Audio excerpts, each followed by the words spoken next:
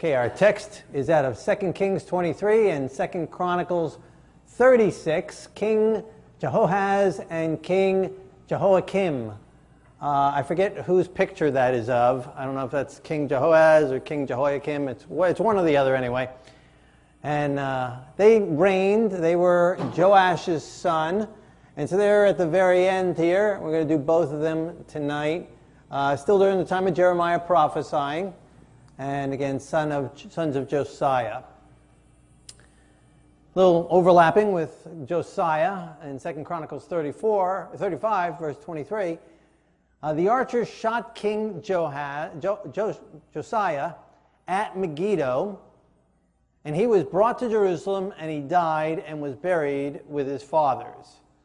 Right? Necho, king of Egypt, was coming, just traveling through Israel, on his way towards Assyria, over towards the Euphrates River, to war there, and Josiah decides he's going to stop him for some reason, and he goes out to meet him, and King Necho of Egypt says, "No, leave me alone, just let me pass through, this war has nothing to do with you." Josiah refuses to listen, and he gets killed there. Archers shoot him there at Megiddo, and dies in Jerusalem. That's where we pick up tonight. 2 Kings chapter 23, verse 30, the people of the land took Jehoahaz, the son of Josiah, and anointed him and made him king in his father's place. Jehoahaz was 23 years old when he became king, and he reigned a total of 3 months in Jerusalem. His mother's name was Hamatul, the daughter of Jeremiah of Libnah, and he did evil in the sight of the Lord according to all that his fathers had done. Now, obviously not his father, Josiah, because Josiah did what was right in the sight of the Lord all of his days, except that last thing of not listening to Necho and going to battle when he shouldn't have. And so Josiah reigned. He began at 8 years old, and he reigned for 31 years and died at the end of 39. And that means Jehoahaz was born when Josiah was, about 16 or so. And so, and that's when Josiah was really having a spiritual revival in his life, as we read in the text about him. Again, began to reign when he was 8. When he was in about his 8th year, they found the Bible. He was reading the Bible. He gave his heart to the Lord. He sought the Lord and began a reformation in the land. And that's when his first son, or this son anyway, is born. And so this son is raised 23 years under good King Josiah's rule. While King Josiah is having a revival in his life spiritually, and a revival in the country.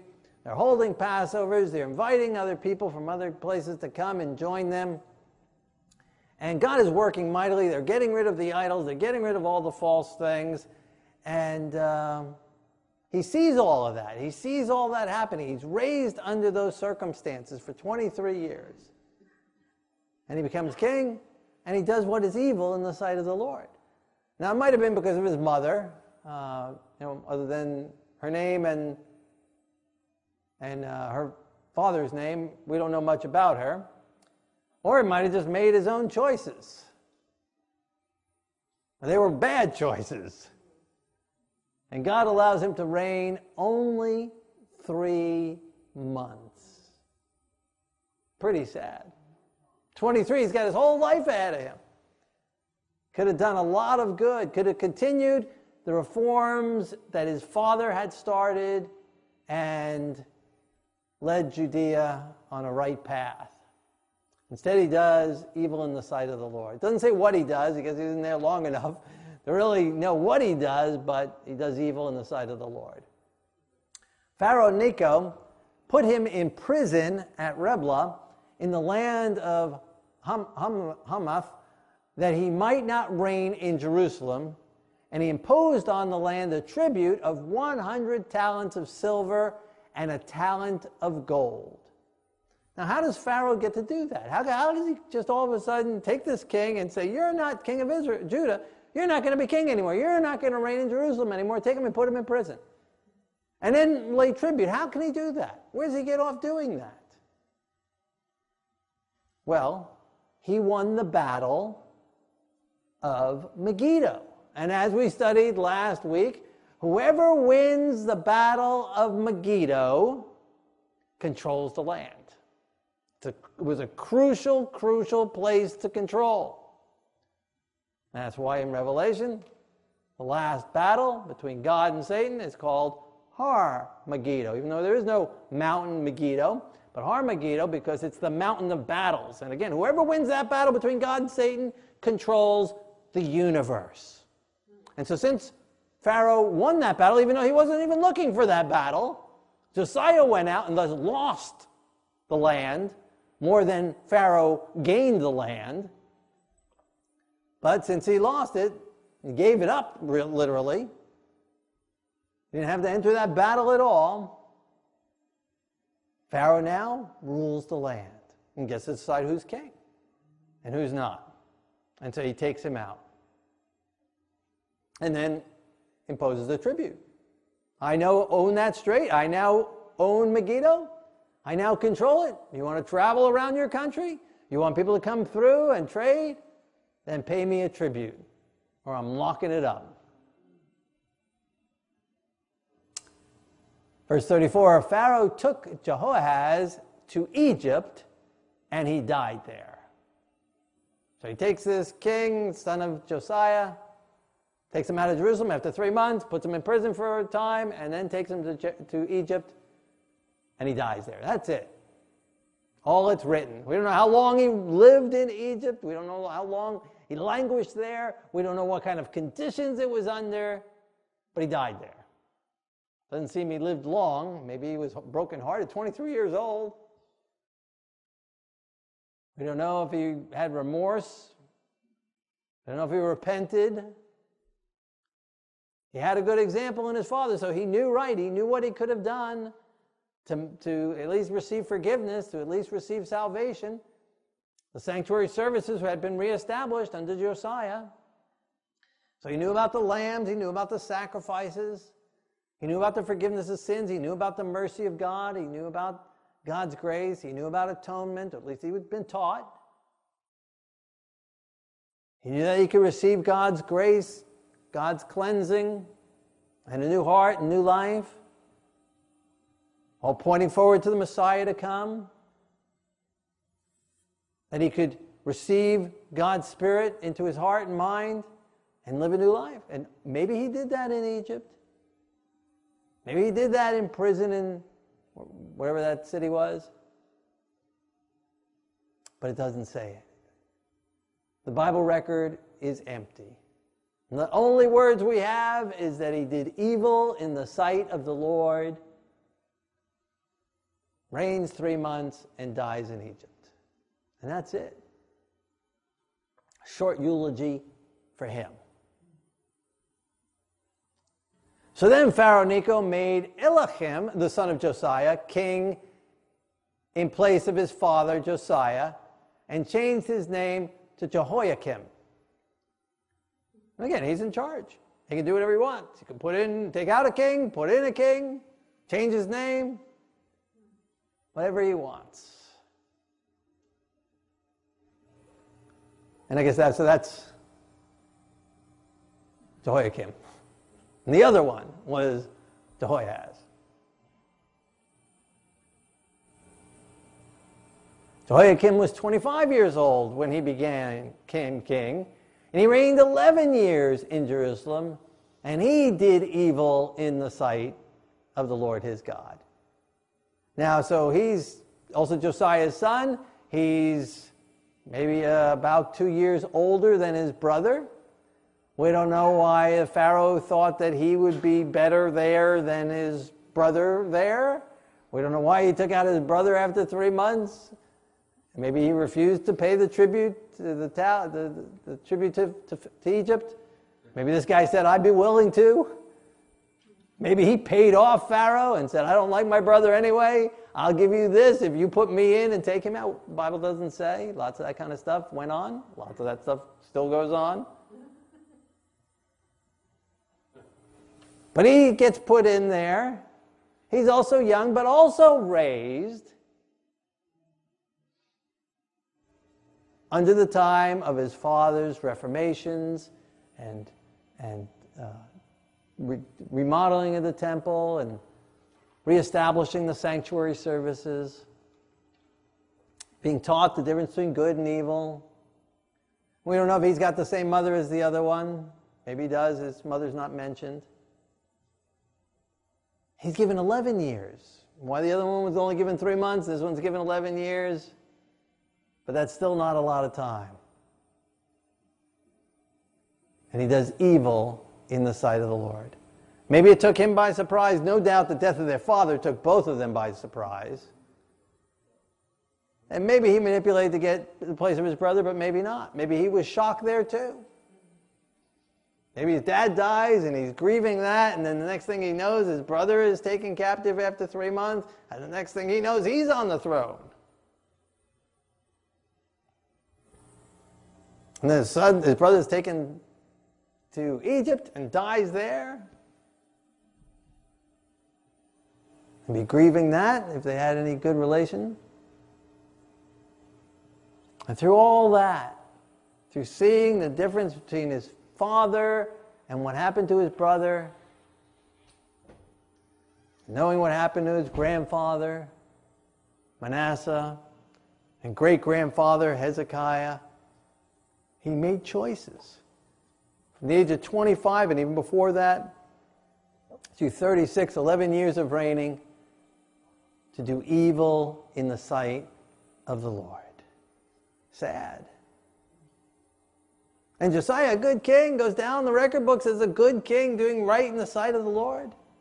Unfortunately, had 2 rotten kids. You know, so you're going to be a good person. And the record books of heaven could say, you did what was right in the sight of the Lord. Doesn't say how he was a good father, a good parent or not, but he did what was right in the sight of the Lord. The Bible says that. And worked reform in his heart and in his country. No doubt tried to do it in his home as well. And yet 2 rotten kids.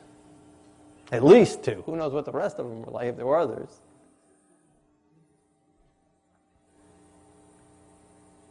Sometimes we see, people that get rotten kids. We blame the parent.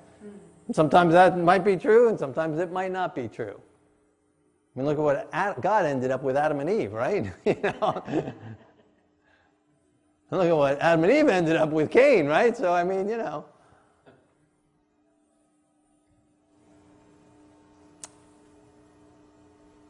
And I'm sure it would have broken Josiah's heart. I'm sure it was breaking his heart to know that these kids at their ages were not following the Lord.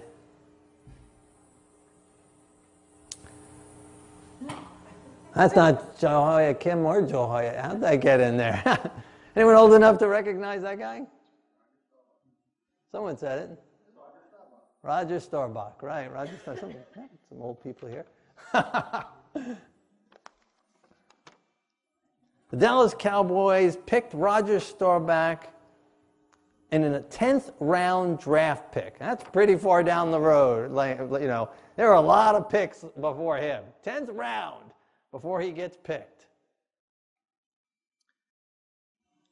In due to his 4-year military commitment, he would not begin playing professional until 1969 as a 27-year-old rookie.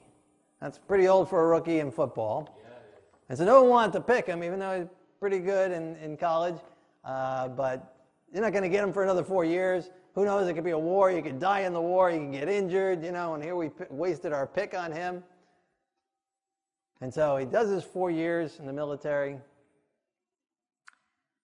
practicing with the team as he can, and then at 27 years old. So then they also know not only is he not going to be around for 4 years and may never be around, by the time we do get him, he's going to be an old guy.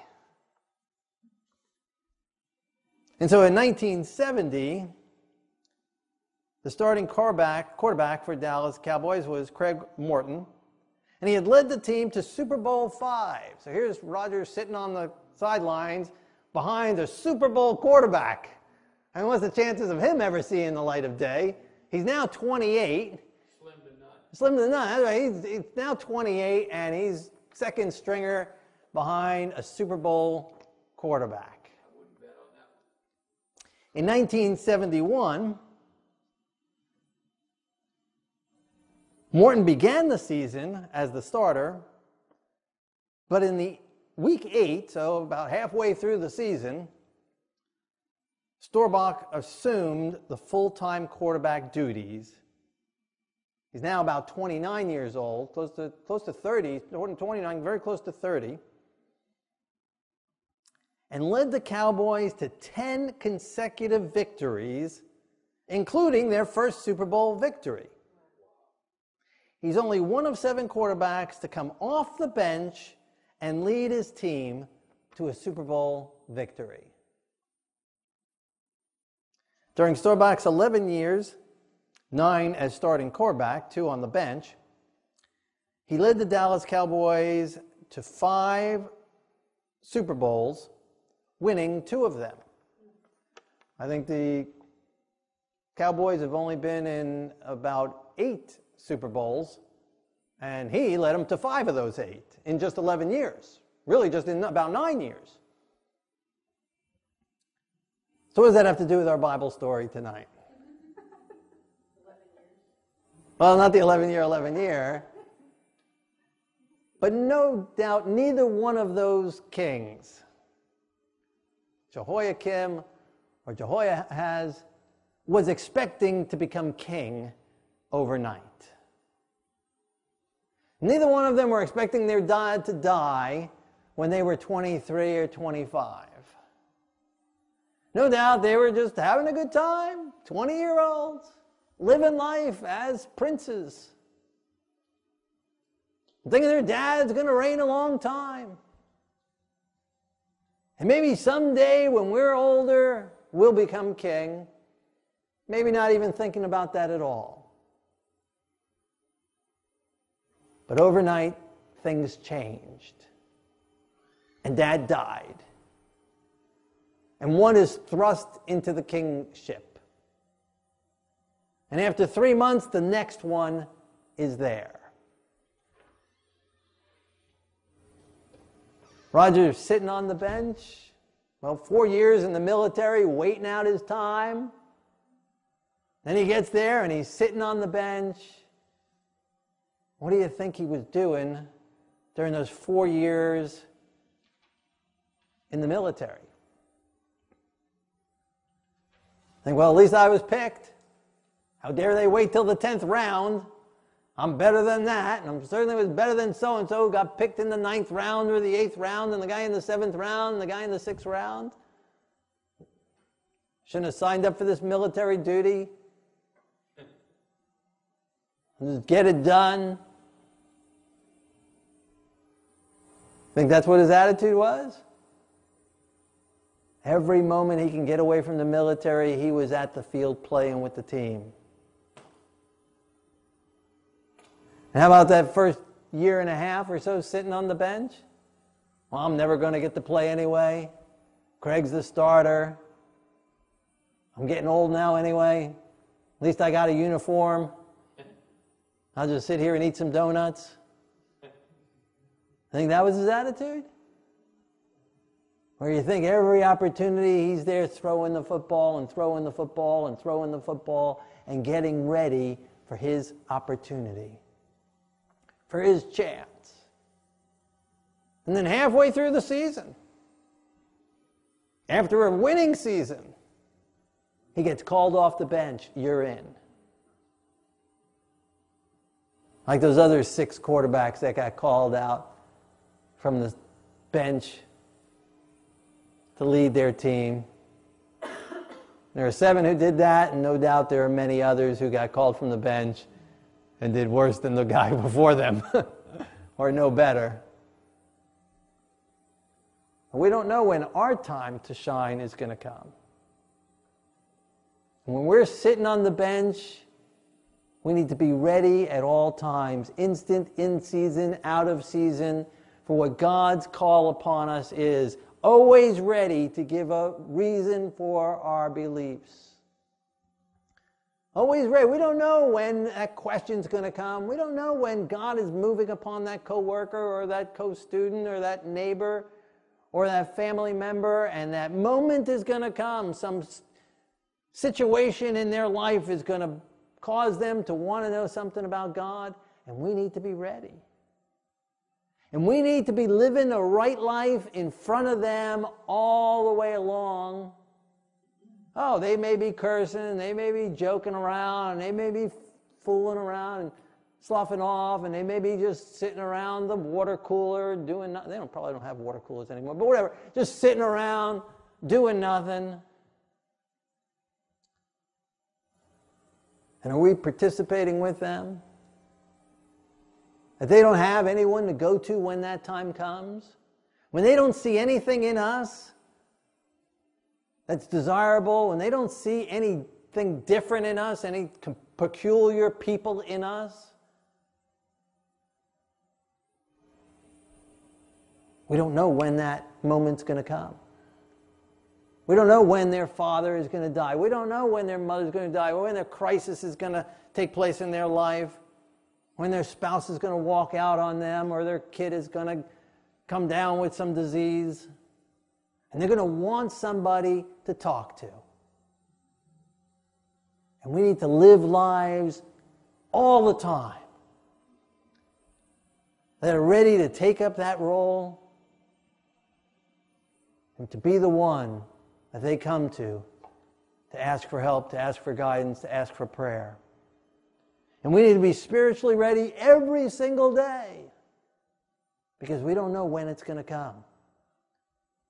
Roger didn't know when it was going to come. Jehoiakim didn't know when it was going to come. Jehoahaz didn't know. And those two kings, those two kids, they weren't ready. They weren't ready spiritually, and they weren't ready to lead a nation. And they led the nation downhill and much closer to Babylon's destruction. Again, all of history could have been different if they would have made different choices. Both of them had good examples, and both of them blew it. We need to be ready now. We don't know how quickly. We know it's going to be quickly. I believe it's going to be very quickly. I believe it's going to be lightning. How quickly things are going to turn from peace and safety to sudden destruction coming upon this world. And we need to be ready now. Look back at the Holocaust and people said, it never happened in Germany. Never. The people won't let it happen. The chancellor won't let it happen. Can't be that bad. Things he wrote before, it can't be that bad. People they won't turn on us. And so rapidly, they didn't have time to make a change, many of them. Same in these last days. We're living peaceful now, but things are going to change rapidly. Now is the time to be spiritually ready. When the mark of the beast is being enforced upon people, that's not the time to start having a prayer life. That's not the time to start reading the Bible.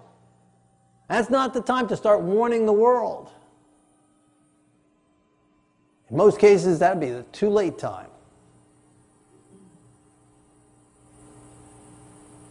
Now is the time to be ready.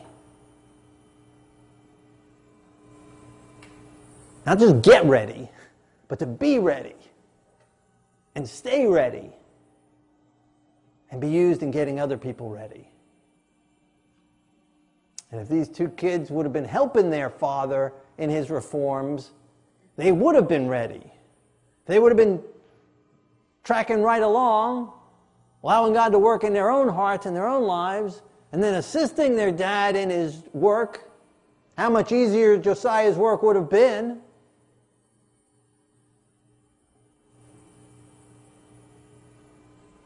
And who knows, maybe he wouldn't have gone and fought against Pharaoh.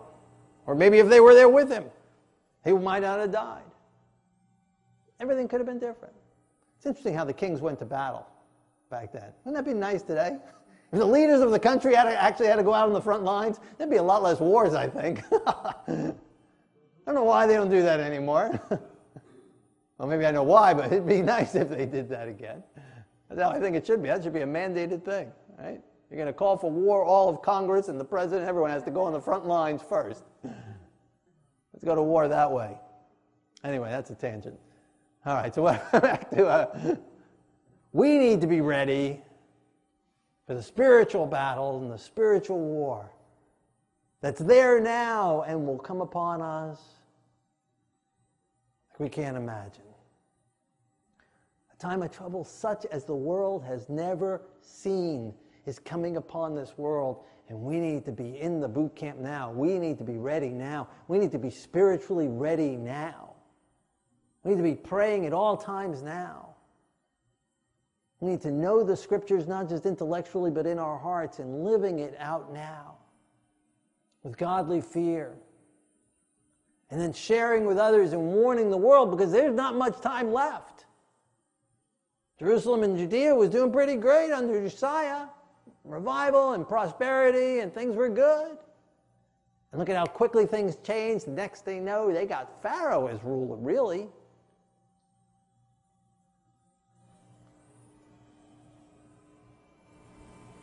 Now is the time to be ready, not resting in peace, sitting back, comfortable, thinking we're rich and increased in goods and have need of nothing, and just coasting along. We need to be ready and prepare a world for what's coming upon this world.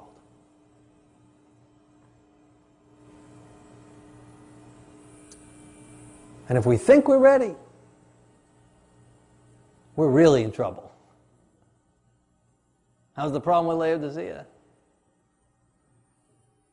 They said we're rich and increased in goods and have need of nothing, but they knew it not. So if we think we're okay, we're not okay. We need to be growing every moment and trusting in the Lord, totally dependent in Him, and fully surrendered to Him.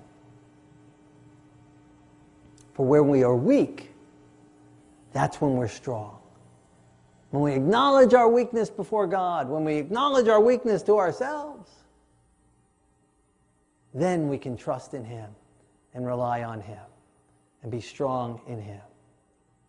And thus, the weaker we realize we are, then the stronger we will be in the Lord.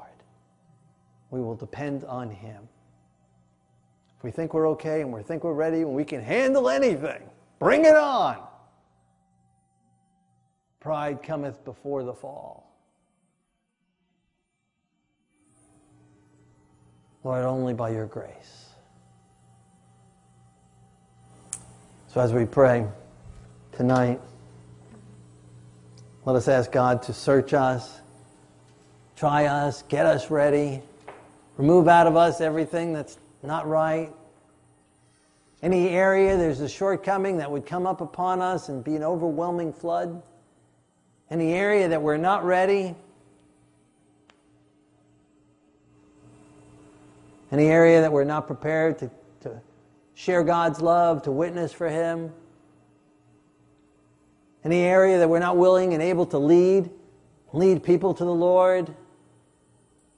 Lead a godly walk that other people can follow. If there's any area. If there's any open door, Satan will enter that. Any crack, any area, even one thing lacking would cause the whole building to crumble down. So let's pray before the Lord and surrender to Him. Let us rise up to the occasion and be active now as if this is our last time and last moment, because it very well could be. Let us rise up to the occasion and warn this world and witness for Him and win souls for His kingdom. Let's pray together. Our Lord and our God, King of the universe, we're thankful that you've called us, and you've called us now to be ready for you and active in service for you. Lord, we're thankful that you've given us everything we need to be ready. We're thankful that you've already paid the price. We're thankful, Yeshua, that you've come and given yourself for us. We're thankful that you've made the atonement for us. We're thankful that you've paid the way and you've already poured out your Spirit, that we can be filled with Him, that we can be cleansed of sin and cleansed of self. So do that in our lives. Thank you for already providing the means. Give us faith. Thank you for walking this life here on earth and giving us the example, showing us the way. Hold our hands and walk us through. Lord, convict us and show us our weaknesses so we can lean upon you and trust in you.